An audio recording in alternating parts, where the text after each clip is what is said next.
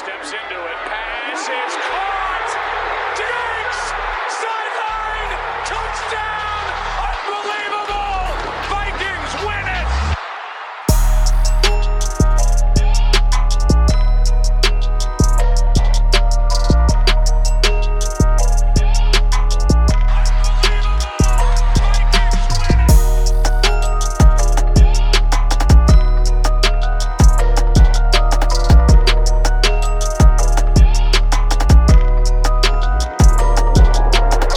Hey, welcome back to the Unbelievable Podcast. I am BJ Rydell, back here with my guy, Drew Maholt, and today, this is our last post-game reaction, recap, analysis episode for the 2019 season, as your Minnesota Vikings unfortunately fell to the San Francisco 49ers by a final of 27-10. So we won't get into kind of like the season wrap stuff in this episode. Today we're primarily just going to be talking about that game, what went wrong for the Vikings, and maybe a few things that went right, if we can think of any. I personally can't right now, but maybe Drew can. And then we will talk a little bit about the coaching changes that are kind of in the works, and I'm sure that'll be a hot topic for the beginning of this off season here.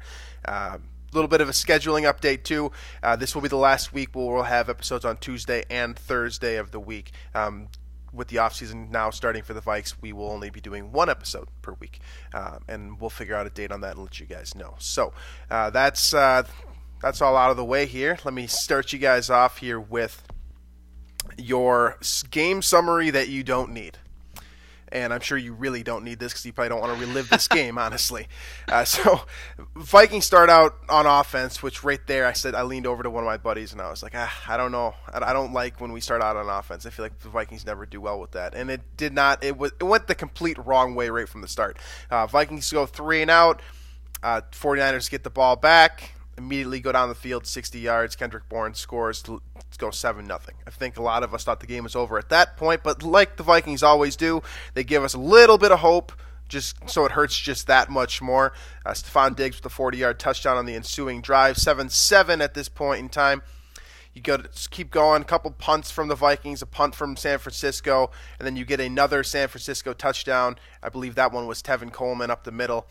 And at that point, for me, that was when I kind of was like, okay, going into half, down 14-7. The Vikings haven't played that great of a half, looking pretty good. And then you get the interception from Eric Kendricks as well. And this is really where I think Vikings fans at halftime were like, all right, we might actually have a chance at this. And then the wheels really came loose after that Dan Bailey field goal. Vikings did not score again, period. San Francisco started with the ball in the second half, came out with a field goal.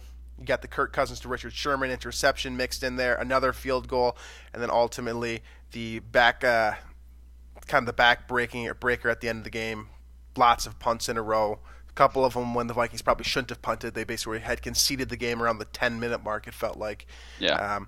And so that's what happened. That's what it went down. Vikings lost 27-10. They are eliminated from the postseason, and they finished in the Elite Eight in the NFL this season. So let's talk a little bit about that game, though. So, offensively, the Vikings did not do a whole lot. Let's just start there, okay? Yeah. The offense was definitely the problem for this game, for this team, and it hurt them in a number of different ways. Obviously, when you're not putting up points, that hurts. But they also did not control the possession at all. Very few first downs. I think they had like 8 first downs all game or something like that. It was the second lowest total in playoff history. Just offensively could not get anything moving. And that starts with Cousins, obviously, but then you got Dalvin Cook, too, who only had 18 yards of rushing for the entire game, a long of 6 after being top 5 in the league in explosive plays all season. And then really the one true explosive play the Vikings had all game was the Stephon Diggs touchdown. Mm-hmm. And other than that, there was nothing there. Right, and I think it really starts up front. We talked a lot in the preview about how scary the Niners defensive front was compared to the Vikings offensive line. And, the Vikings offensive line performed so admirably in New Orleans and really helped them get that win. And you kind of wondered, could they replicate that performance against probably a better unit, for sure a better unit in San Francisco. And they just got manhandled the entire game, both against the run with the run and the pass. They were just manhandled completely by the Niners. And, when you don't have, especially in the pass game, when you don't have a quarterback that's super mobile, isn't really adept at moving around and creating plays on his own with his feet. That's kind of the problem that you run into. So Vikings offensive line, I think, it's been a subject for several years now, but that needs to improve quite a bit. And especially when over the last few years, the quarterback, aside from Case Keenum there, the quarterback for the Vikings has been Bradford in 2016, Cousins 2018, 2019, a guy who's not very mobile. And so when things do collapse in the pocket, it's almost the end of the play, essentially. So that was the big thing for me. I'm not taking, blame away from Cousins or whatever. It's just that I think that, that was the major difference that I saw between the Saints game, where the Vikings were able to sustain some drives, get some first downs, and then the Niners game where they were just completely shut down. Absolutely, and the now departed Kevin Stefanski also had a role, definitely, in this offense not being able to get going. The scheme just wasn't working effectively either. It seemed like every call that Stefanski made was the wrong one. It seemed like Robert Saleh had him outmatched in terms of, if you're equating it to a chess match, it was like he'd move a guy, he'd move a pawn and the queen would be sitting there waiting for him. That's kind of what it was like for the Vikings literally for 4 quarters. It's extremely disappointing, but there's so many moving pieces that just did not go together. And I think you can blame a lot of this on the offensive line. As you noted right out of the gate, they were a huge problem. And we expected that to be a problem with that front four that San Francisco trots out and the rotation that they have between pass rushers. So we knew that was going to be a problem. The Vikings simply didn't have an answer to it. They couldn't answer it with scheme, trying to find a way to get Nick Bosa out of the picture. I mean, he blew by Riley Reiff like 5 times. No problem. And you couldn't answer that with the scheme because if you're trying to take Riley Reiff away, well, okay, then you got Pat Elflein, who's your disaster waiting to happen in the interior. So they could stunt around everyone. There's nothing Stefanski could do to keep those pass rushers from getting in Kirk Cousins' face, passing the ball. And generally speaking, that means that they're selling out to attack the quarterback on the pass and that you can run the ball a little bit. That didn't happen either. It was basically a brick wall that Dalvin Cook was running into every single carry.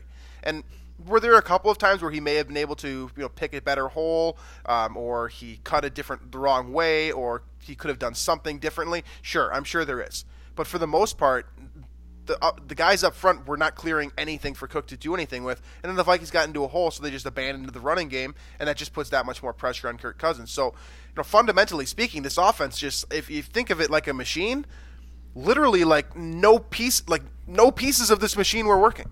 None of it. You couldn't even turn the thing on. That's just how this game worked for the Vikings offensively.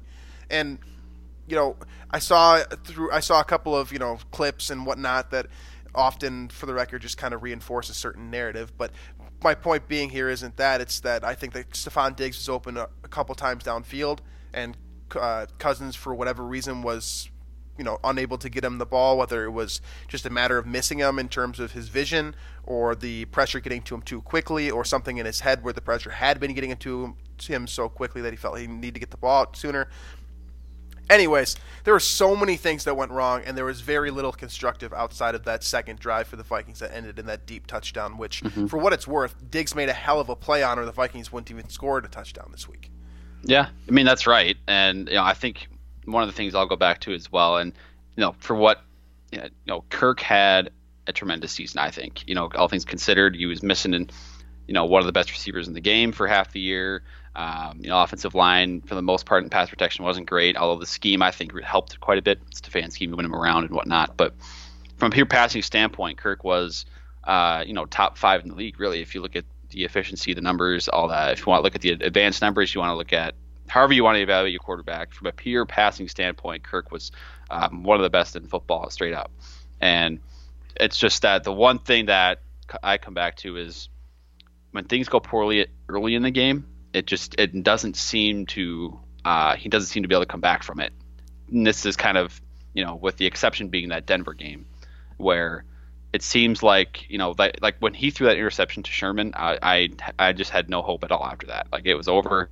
It seems like mentally he just kind of hides under his shell, so to speak, when there's a mistake, he makes a mistake, or when there's a turnover that kind of really shifts momentum. It just doesn't seem like, it seems like 95% of the time they're not able to come back from it. Kirk's not able to come back from it. So, right. And again, moving forward, we're going to get into these discussions a lot during the offseason, but is Kirk Cousins the guy, past 2020? Does he deserve the contract extension? Whatever. I really encourage everybody to not, base their answer on that based on this game or based solely on last week either. You got to look at the entire picture here, the entire regular season, both playoff games combined, the whole big game thing. If you want to bring that in, that's fine. But there's a lot that goes into it. You basically got the true Kirk Cousins with these two postseason games. You did. You got the mix of Kirk and Kirk. Peak Kirk was that Thielen throw, right? Everything on the line, season on the line. You're in overtime in the playoffs in a super hostile environment. Makes an absolute dime of a throw, right?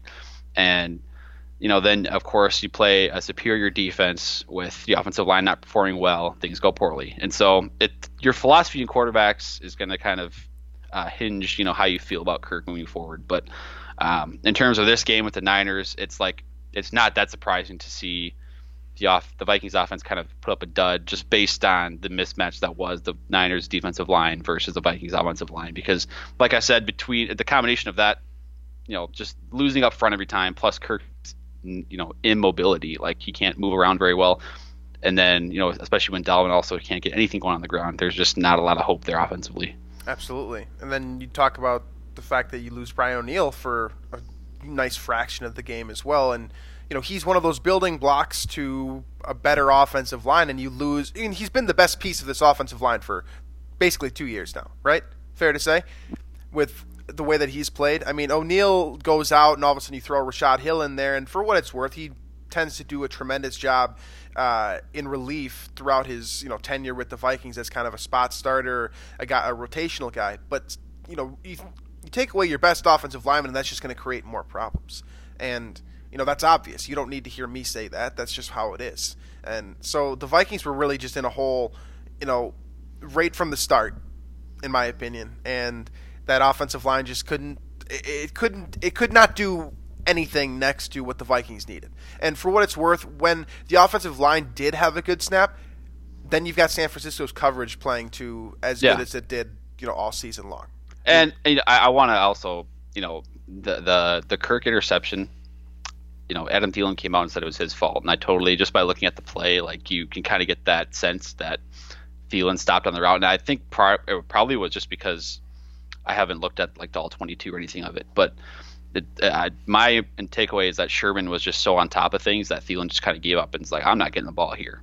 And Kirk anticipated Thielen to kind of cut in front of Sherman there, and it didn't happen. So, but that's the type of thing, it seems like this offense, Kirk, whatever it is, they can't come back from a big mistake like that, which is why I was so surprised in the Saints game that with the Thielen fumble, they were able to come back and put up points. In the Denver game, they're losing big, they came back. But every other circumstance besides that, it seems like the offense just really struggles when they don't get off to a hot start.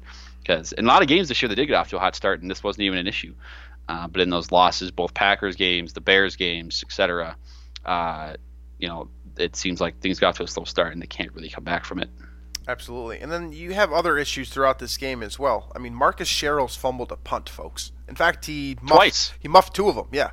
And the second one, obviously, the Vikings lost, and that was the true backbreaker in this game. I mean, I feel like the Vikings that's telling you right there, if Sherrills been buffing punts, it's just not your day. Exactly. Yeah. Is he the most reliable punt returner the Vikings have had? Ever. I mean, it's been a long time. Not in my lifetime for sure.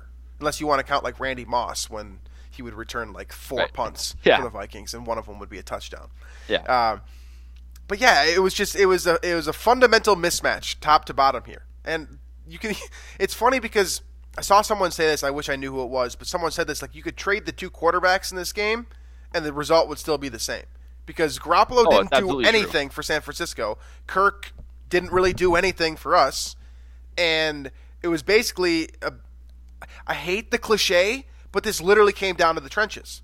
San Francisco's offensive line was able to get, I believe the Vikings had 2 sacks throughout the entire game. And by the way, this is a staggering number. The 49ers only lost 9 yards on those 2 sacks by the Vikings. Kirk was sacked 6 times, 46 yards lost on sacks.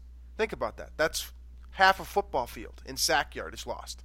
That's a great way to kill drives. On top of penalties and not getting anything on first down. And which goes back to, I mean, now you can look at these plays and say, number one, there was either no room for him to step up, or number two, he just didn't step up and there was room. So it's like, that's the type of thing that I'm not going to try and place the blame on that particular thing on one or the other because I don't remember exactly, but it's one of those two things. So it's either kind of the fault of like the interior offensive line or just Kirk not moving around, not being aware enough in the pocket to take that many yards in a sack, because that shouldn't happen. Your sacks shouldn't be for 7-8 yards. They should be a 3-4 yard loss, 5-yard loss, like the ones Jimmy G took. Yeah, it shouldn't be a backbreaker, but for the Vikings, it seemingly always is. So let's transition over to the defensive side of the football, and then we'll start talking coaching carousel nonsense. Overall, defensively, I thought the Vikings actually played a pretty good game. They did. They gave the offense a chance. And when I said at the top of this, where the offense was hurting the Vikings in more ways than one, obviously not 10 points isn't going to get it done in most professional football games. But the fact that they couldn't sustain drives was just keeping the Vikings defense on the field for way, way too long of stretches in a row. You get like a 12-play drive by the 49ers, the Vikings would go 3 and out, and then they'd come out there and do another 8. Like 20 plays in basically a quarter or something like that. That's a recipe for disaster for this defense. And I thought that, facing that type of adversity, first of all, I think they responded pretty well and showed that they had pretty solid stamina and they had a good rotation going amongst those defensive linemen specifically, who tend to get a little bit more gassed. And the Vikings did a pretty good job with their defensive back situation, which, of course, is narrowed down to Rhodes, Waynes, and, Chris Boyd. So I thought the defense performed well given the circumstances. They were able to, basically shut down the passing game, which I think we kind of expected going into this. You talked a little bit about how Garoppolo has been, a bit of a roller coaster and not that consistent of a passer and hasn't been that much of a game breaker. But unfortunately, by selling out and stopping that passing attack, the rushing attack for San Francisco just went straight down the field. I think there was 2 separate drives where they called only running plays, and the drive ended in a touchdown for San Francisco. Yeah, I think we also knew going in that stopping the run, especially in the interior of the defensive line, was kind of the big weakness of this defense. For sure. And the Niners definitely took advantage of that. And the 27 points is a little misleading too, because even with the interception, they had really good field position there. So, it was definitely one of those games where, like, if the Vikings were able to sustain a couple more drives, the Vikings defense was gassed pretty much the whole game because they were always on the field. Like, right. If the Vikings can sustain 1 or 2 more drives that result in points, this thing's different. And again, if maybe let's say you take away that interception from Kirk, and that drive is a longer touchdown drive, this game is totally different to me. Absolutely. So it's not like the Niners won this game, took this game away from the Vikings. I think the Vikings just.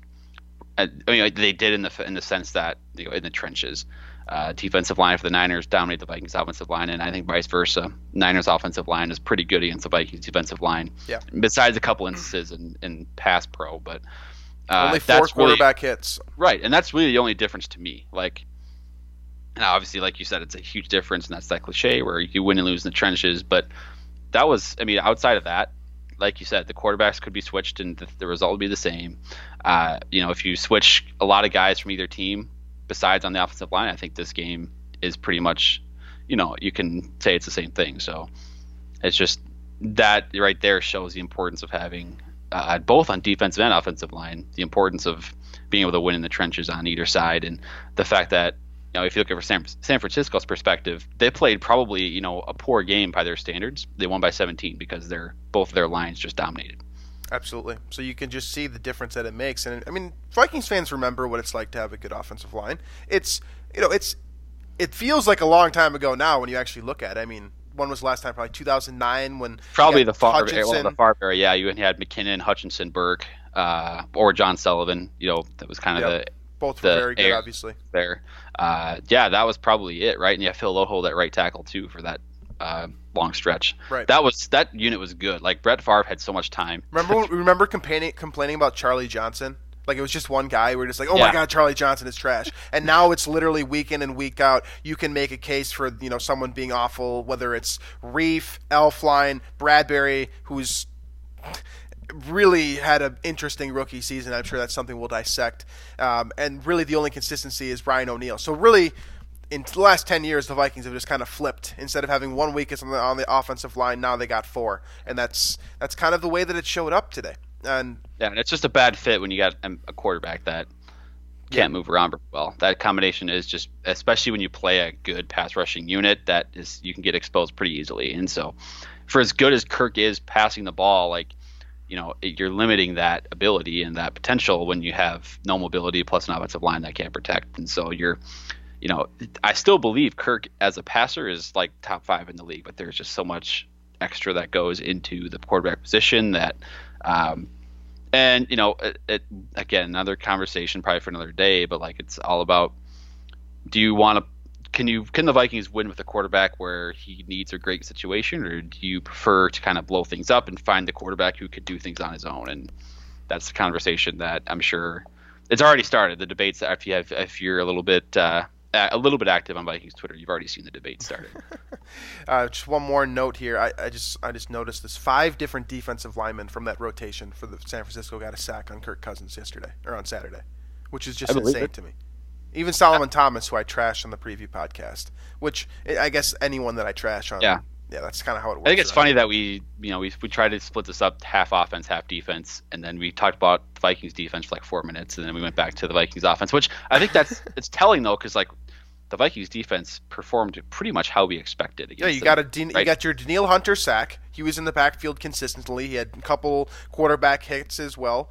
Kendricks made a big play which was a beautiful interception. One of the best you can see a linebacker make. I mean, I remember. I'll say this about Eric Kendricks. When he was coming out of UCLA, and I think that was the first year that we were doing draft stuff. It was definitely my first year doing draft stuff. I was writing for Bleacher Report, and he came out and he was 5'11" and 210 pounds or something like that, which technically considered to be undersized as a linebacker. His coverage skills really stood out to me, and they really stood out to, I think, the majority of people. And I think there's a very strong case that he should have been, a first-round pick where the Vikings took Trey Waynes instead of the vice versa. And it's still showing up now, however many years later, and this really is the pinnacle moment. And it's too bad that the Vikings couldn't go further this year, because this really is the best you're going to see Eric Kendricks play. Mm-hmm. I think you might get a couple more good years of this, this style and this level of excellence, but this is probably the peak of his entire career. And that moment, that interception, it was huge at the time. The Vikings get that interception. If they were able to drive down and score a touchdown on that drive, tie this game up at 14 going into half, I mean, we could play what if all day long, but this game definitely looks a lot different if he gets that. If the Vikings are able to drive down and get a touchdown there instead of getting 7 instead of 3. And at the time, it felt like that was just a big 3 points period. I didn't expect the Vikings to not score again in the entire game. But yeah, it was overall it was a very solid defensive showing. There was a couple of missed tackles too. There's a couple moments. I think Eric Wilson had one where it had me shaking my head, and anytime a defense allows an offense to run the ball down their throat for 9 consecutive plays that ends in a touchdown, that's not a good look. But that's a lot of that is just on guys like Shamar Stephen, who I think we all already kind of knew was a replacement level player at best.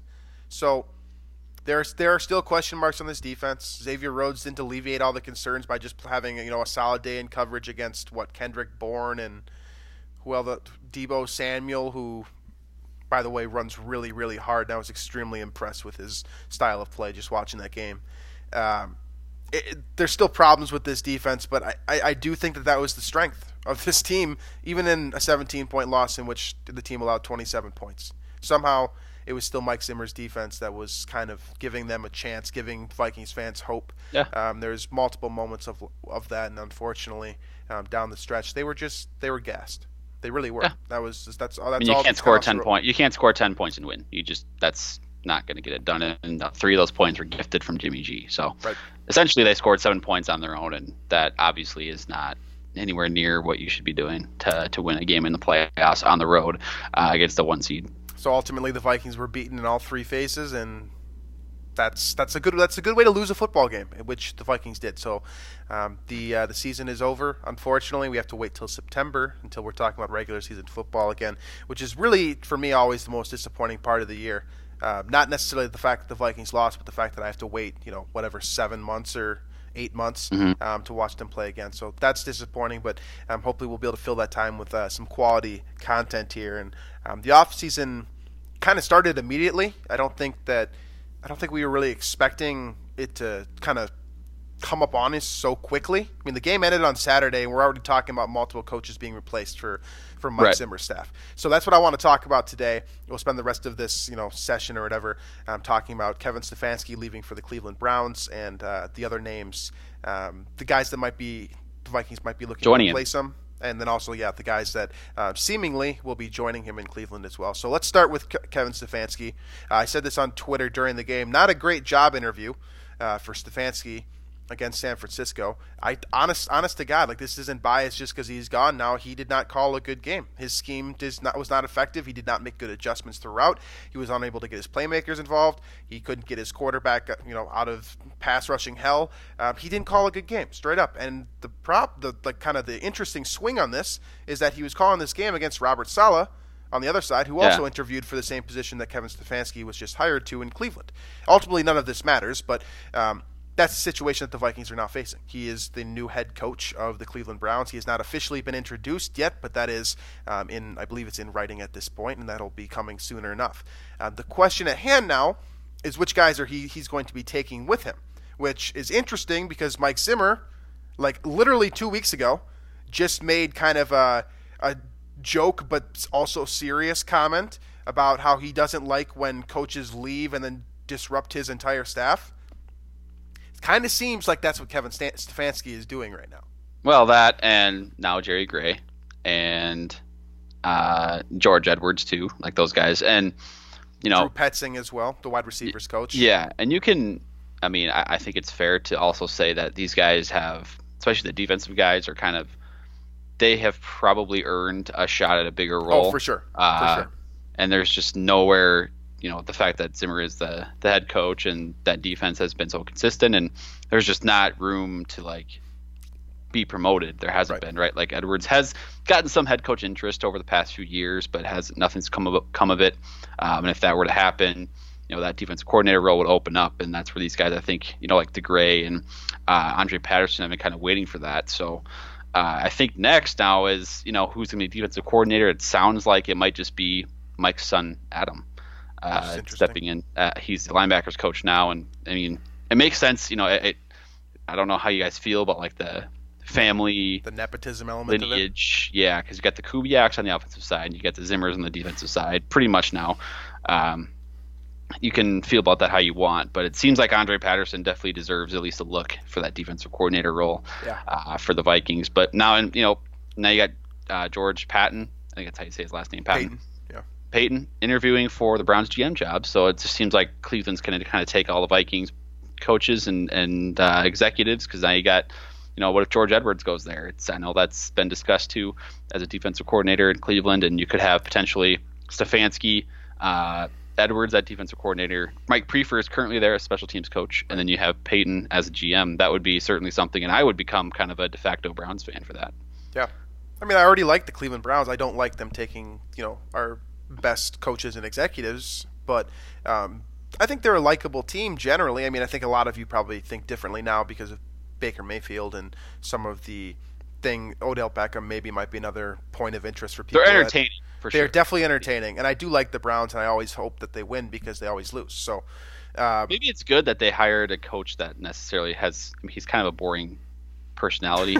At least I guess I don't know the guy, so that's maybe probably a wrong assumption, but he, based on everything we know, and that when they show him on TV and stuff, he's not doing a whole lot. There's not a lot of range of emotions, and his ego seems pretty small, which might be what they need, but also it's different than Freddie Kitchens. I think I'll say that. It's definitely that. So Stefanski, I feel like a lot of Vikings fans, ourselves included, were sort of expecting this to come, not necessarily to Cleveland. I mean, Cleveland was kind of the front runner coming in. Given that he was Yeah, Stefanski was the runner-up last year to Freddie Kitchens, which, kind of feels like a backhanded way to get your first head coaching position, by the way. To go from, does. I didn't even really think about that, but I was the second choice, but I guess I'll do it anyway. I'll do it this time, yeah, exactly. I've had that type of situation present itself in the professional world before, and for what it's worth, I did the same thing Stefanski did, but I do think that it's kind of, not the greatest way to get your first gig, but he is considered a wonderkind, and he's young, and he fits the bill for everything that coaches are being hired for in this right now, kind of in this cycle that we've had the last couple of years of head coaching switches. Now, so a lot of us expected that to happen. Most of us did, I think. So he's gone. We're cool. Most of us are cool with Stefanski leaving. The Vikings have a nice immediate option in theory with Gary Kubiak. And also his son Clint Kubiak as well. So then you've got George Edwards now, who I agree with you. He's sort of outgrown the position. You can't go any higher because Zimmer's not going to relinquish play calling duties. I think at the least he deserves a chance to call plays defensively. Right, and his contract also expired. Like, this isn't like we're firing you because the defense wasn't good enough. This is more like we're not bringing you back because you've outgrown this role. And I think he also just wants that chance, For sure. He definitely has outgrown it as well. His potential is limited in Minnesota, and that goes for Jerry Gray, and that goes for Andre Patterson too. I guess before Edwards left, it was the same thing where these guys were, as long as that D coordinator position was filled by a guy that was doing it well, and you have a defensive head coach, it's just limited by its nature. And so these guys are, I think, they're just, it's not necessarily the Vikings trying to get rid of them. It's just they want to. They want a bigger role. Yeah, they want more opportunities. They want to make more money. I mean, who doesn't want those two things, right? Opportunities and money. That sounds like a recipe for a good life, generally speaking. So, so George Edwards leaves. I can stomach that. We've broken that down. It makes sense why he'd want to go. Okay, so he's gone. Stefanski's gone. This is where I start to have a problem. I did not want to lose Jerry Gray. Now, for those of you who are not deep into coaches, as you probably shouldn't be, you kind of have to be a bit of a nerd to be really deep into like position coaches for teams. Jerry Gray has been with the Vikings since Mike Zimmer was hired in 2014. He's a defensive backs coach. He has been one of the best in the league, over that span. So it's been about 6 years now. So he's developed guys like Xavier Rhodes. He's gotten the best out of other players who really were well over their head. You think about the early corners in Mike Zimmer's tenure, and for whatever reason, the Vikings defense was able to shift from being a awful defense from when he took over to being a quality defense by year 2. Yeah, that you can thank Jerry Gray for a lot of that development. Thank him for Anthony Harris as well, safety.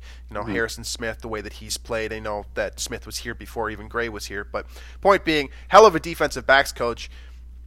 And this was a guy that I always thought had defensive coordinator written all over him. I thought he was let's just be real here. George Edwards doesn't rank very high in terms of my vision of who the best defensive coaches are on the Vikings. Generally speaking, I think Zimmer, Patterson, Jerry Gray, then George Edwards. So I could stomach Edwards leaving, but I wanted to see Jerry Gray retained.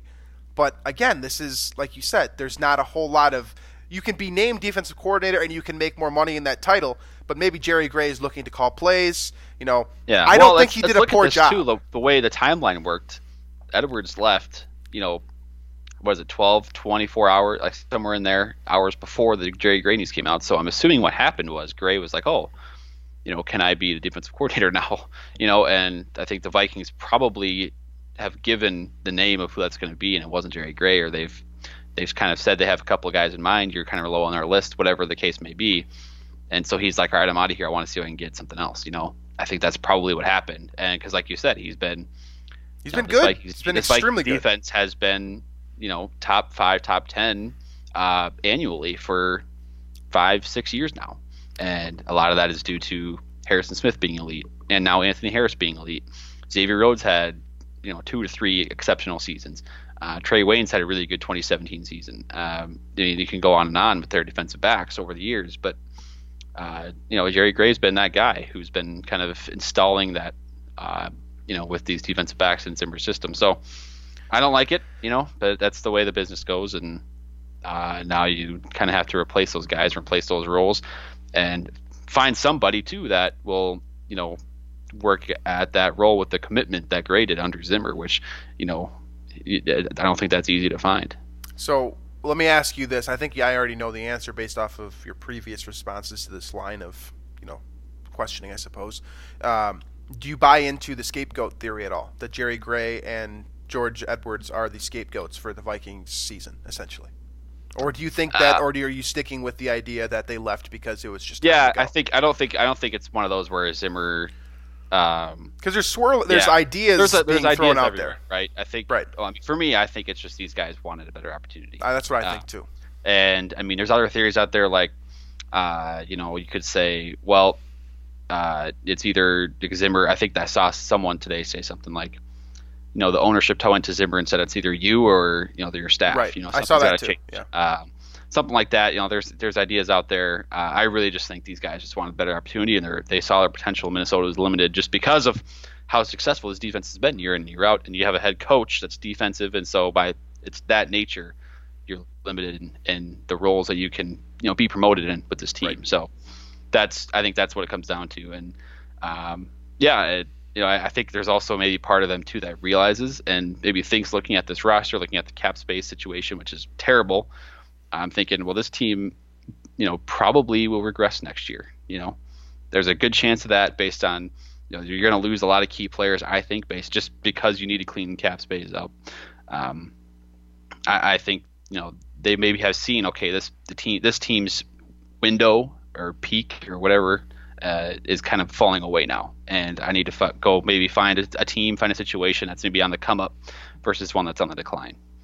For sure. So to recap here, the Vikings have now lost Kevin Stefanski, their offensive coordinator, George Edwards, their de facto defensive coordinator, Jerry Gray, their defensive backs coach. Also, the wide receivers coach, Drew Petzing, is officially gone, or he has said that he's not returning to the Vikings. That's just a bunch of expiring contracts leaving. Nobody was fired, by the way. Ultimately, it seems like all of those guys might join Stefanski in Cleveland, or at least Edwards and the wide receivers coach Petzing. That's how it sounds as of right now. And that leaves, in Minnesota. Let's talk about how those roles will be replaced now. The position groups are a little bit more, in my opinion, they're a lot more difficult to predict because position groups tend to come from all over the place. Yeah. I don't have any hot name for the Vikings wide receivers. I've got a name for DB's coach, potentially. So defensive coordinator, reportedly, it's not set in stone yet, but it will be filled by Adam Zimmer, like you said, the linebackers coach and Mike Zimmer's son. You've also got the offensive coordinator slot open. So let's say defensive coordinator is closed. That means that you've got offensive coordinator filled. You need to fill that position.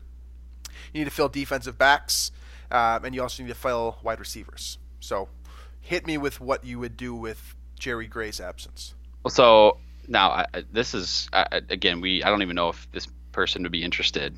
I know that they've helped in the past with coaching and whatnot, but Terrence Newman is the name that I had been thinking of. They actually just tried him out to be on the roster. I saw that, yeah. But I know did he coach a little bit last year? Yeah. Or something. He was on the coaching staff. Last year, yes.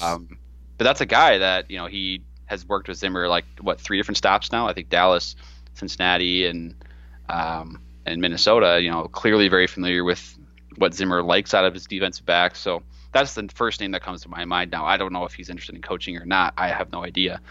But the fact that he has taken an interest in a coaching role before, I don't know. That's the first tree I guess I'd bark up for defensive backs coach. But then offensive coordinator, I think you just stick with, you I think promote Clint Kubiak probably to that role, just because I'm so sick of the turnover and everything.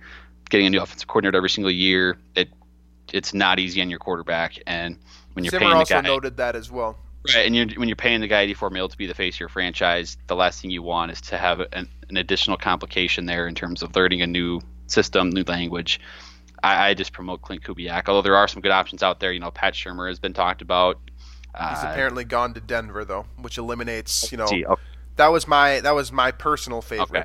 See, I didn't even like that, to be honest. I I think you just promote Clint Kubiak to that. And You've also got Jay Gruden out there who. Okay, I want to note this real quick. So for those of you listening that are believers in bringing in Jay Gruden to be the offensive coordinator, your thinking is fair and it's rational.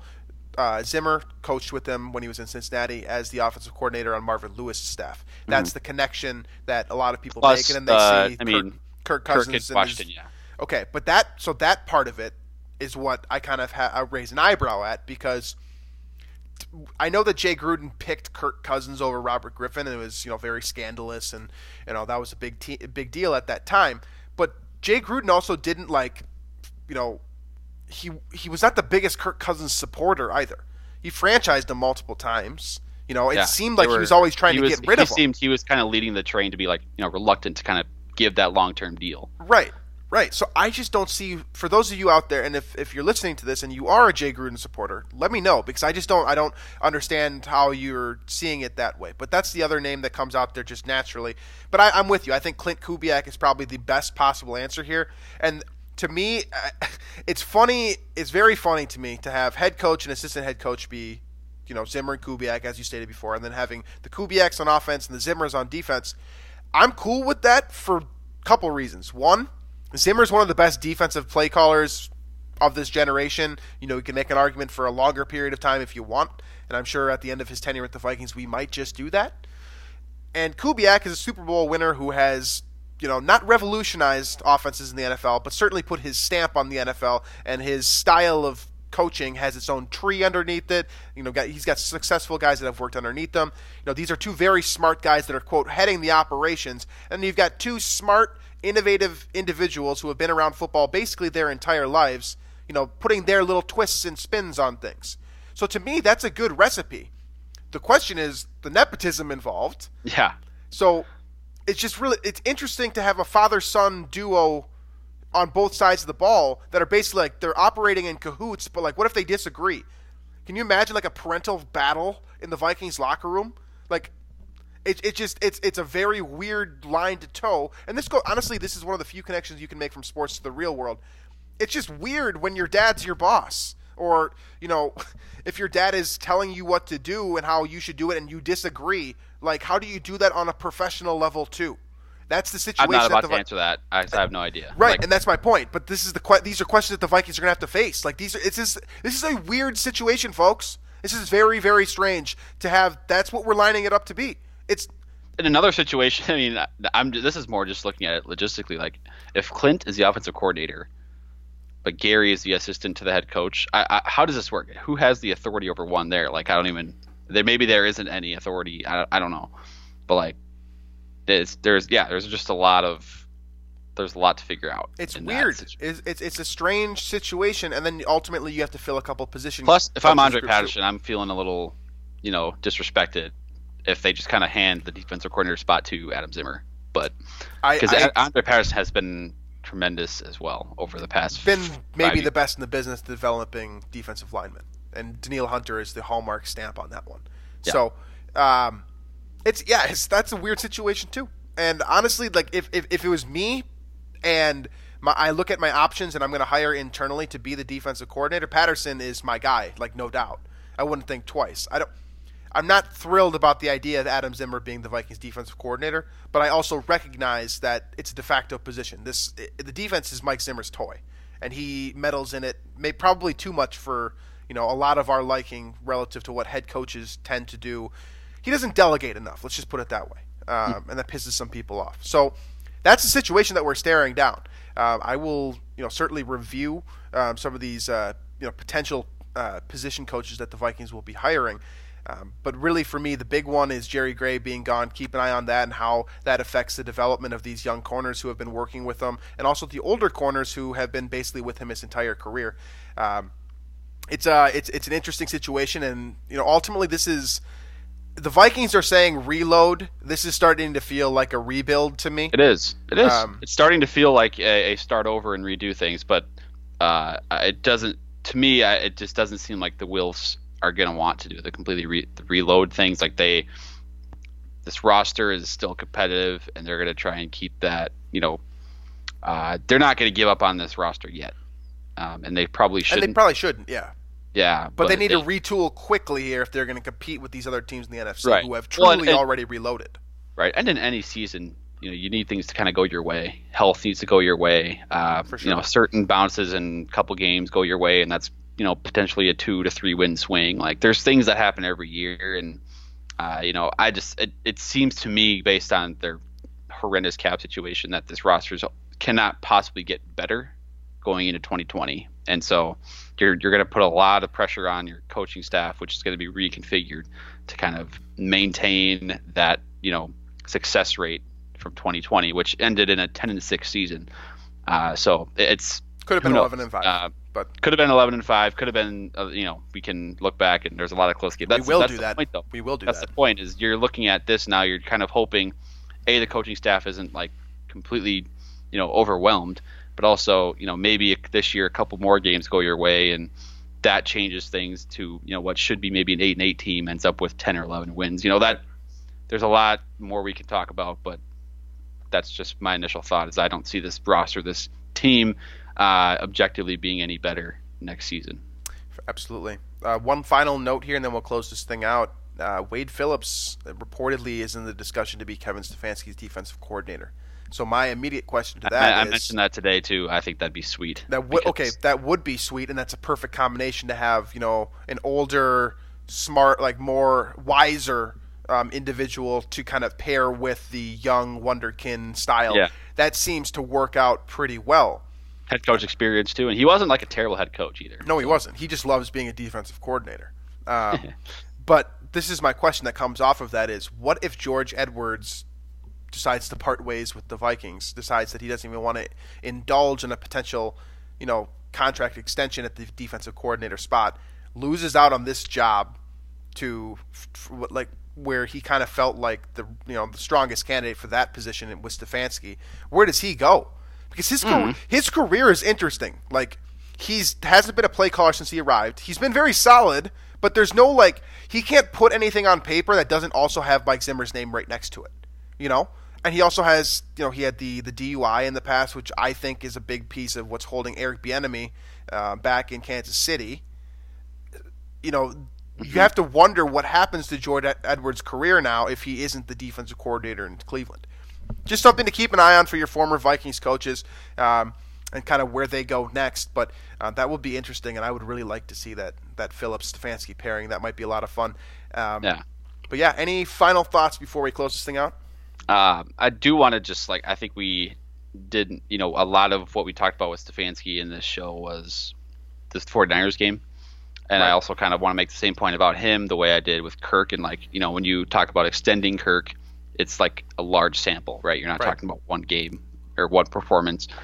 With Stefanski, I think you got to look at the whole season, whole 2019 season as offensive coordinator. He took an passing offense in particular, that was very inefficient in 2018.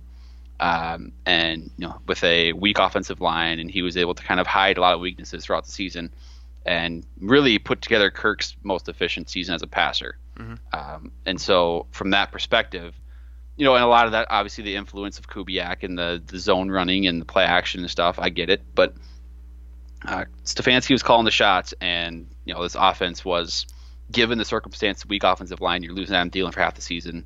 All things considered, it's pretty stellar what he did. He did a really nice job. So for sure. He deserves that chance. I think he probably deserved it before, honestly, because the fact that he's able to survive Childress, Frazier, and then into Zimmer, and stick on the staff like that doesn't happen very often. Not just stick, but move up within the staff. Right, and move up. That doesn't happen very often. It's pretty impressive. So clearly there's something that he's doing right. He's got the right mannerisms, the right people skills, whatever it is, that seems to, that more than just one coaching staff seems to like. So I think he'll do pretty well in Cleveland. And I'm really rooting for the Browns to kind of, finally make that jump in 2020. But the jump can't be so big though. Don't win a Super Bowl. That would piss me off. That would piss a lot of us off, I think. But win 9 or 10 games, get in the playoffs. Maybe win a playoff game, something we've done before. Just no Super Bowls. But okay. All right. That seems fair. But But yeah, congratulations to Kevin Stefanski. That's awesome, and he definitely deserves it. And he took this offense to new heights. And there's a reason why we're talking about maintaining stability on offense as opposed to resetting everything and starting over with a completely different offensive scheme. It's because he did do such a great job throughout this offensive season for the Vikings. So that's all we got today, folks. As always, you can find us on iTunes, Stitcher, Google Play, pretty much everywhere that you get your podcast for the most part. Make sure to leave a comment or your thoughts in the Daily Norseman section below if you're listening to this through there. You can also watch us on YouTube and like and subscribe on there as well. So like I said at the top, we'll be transitioning to our off-season show beginning with this next episode on Thursday, and then next week's schedule will be a little bit different, and we'll update you on that later on this week. So thanks as always for listening, and we will catch you guys later on this week.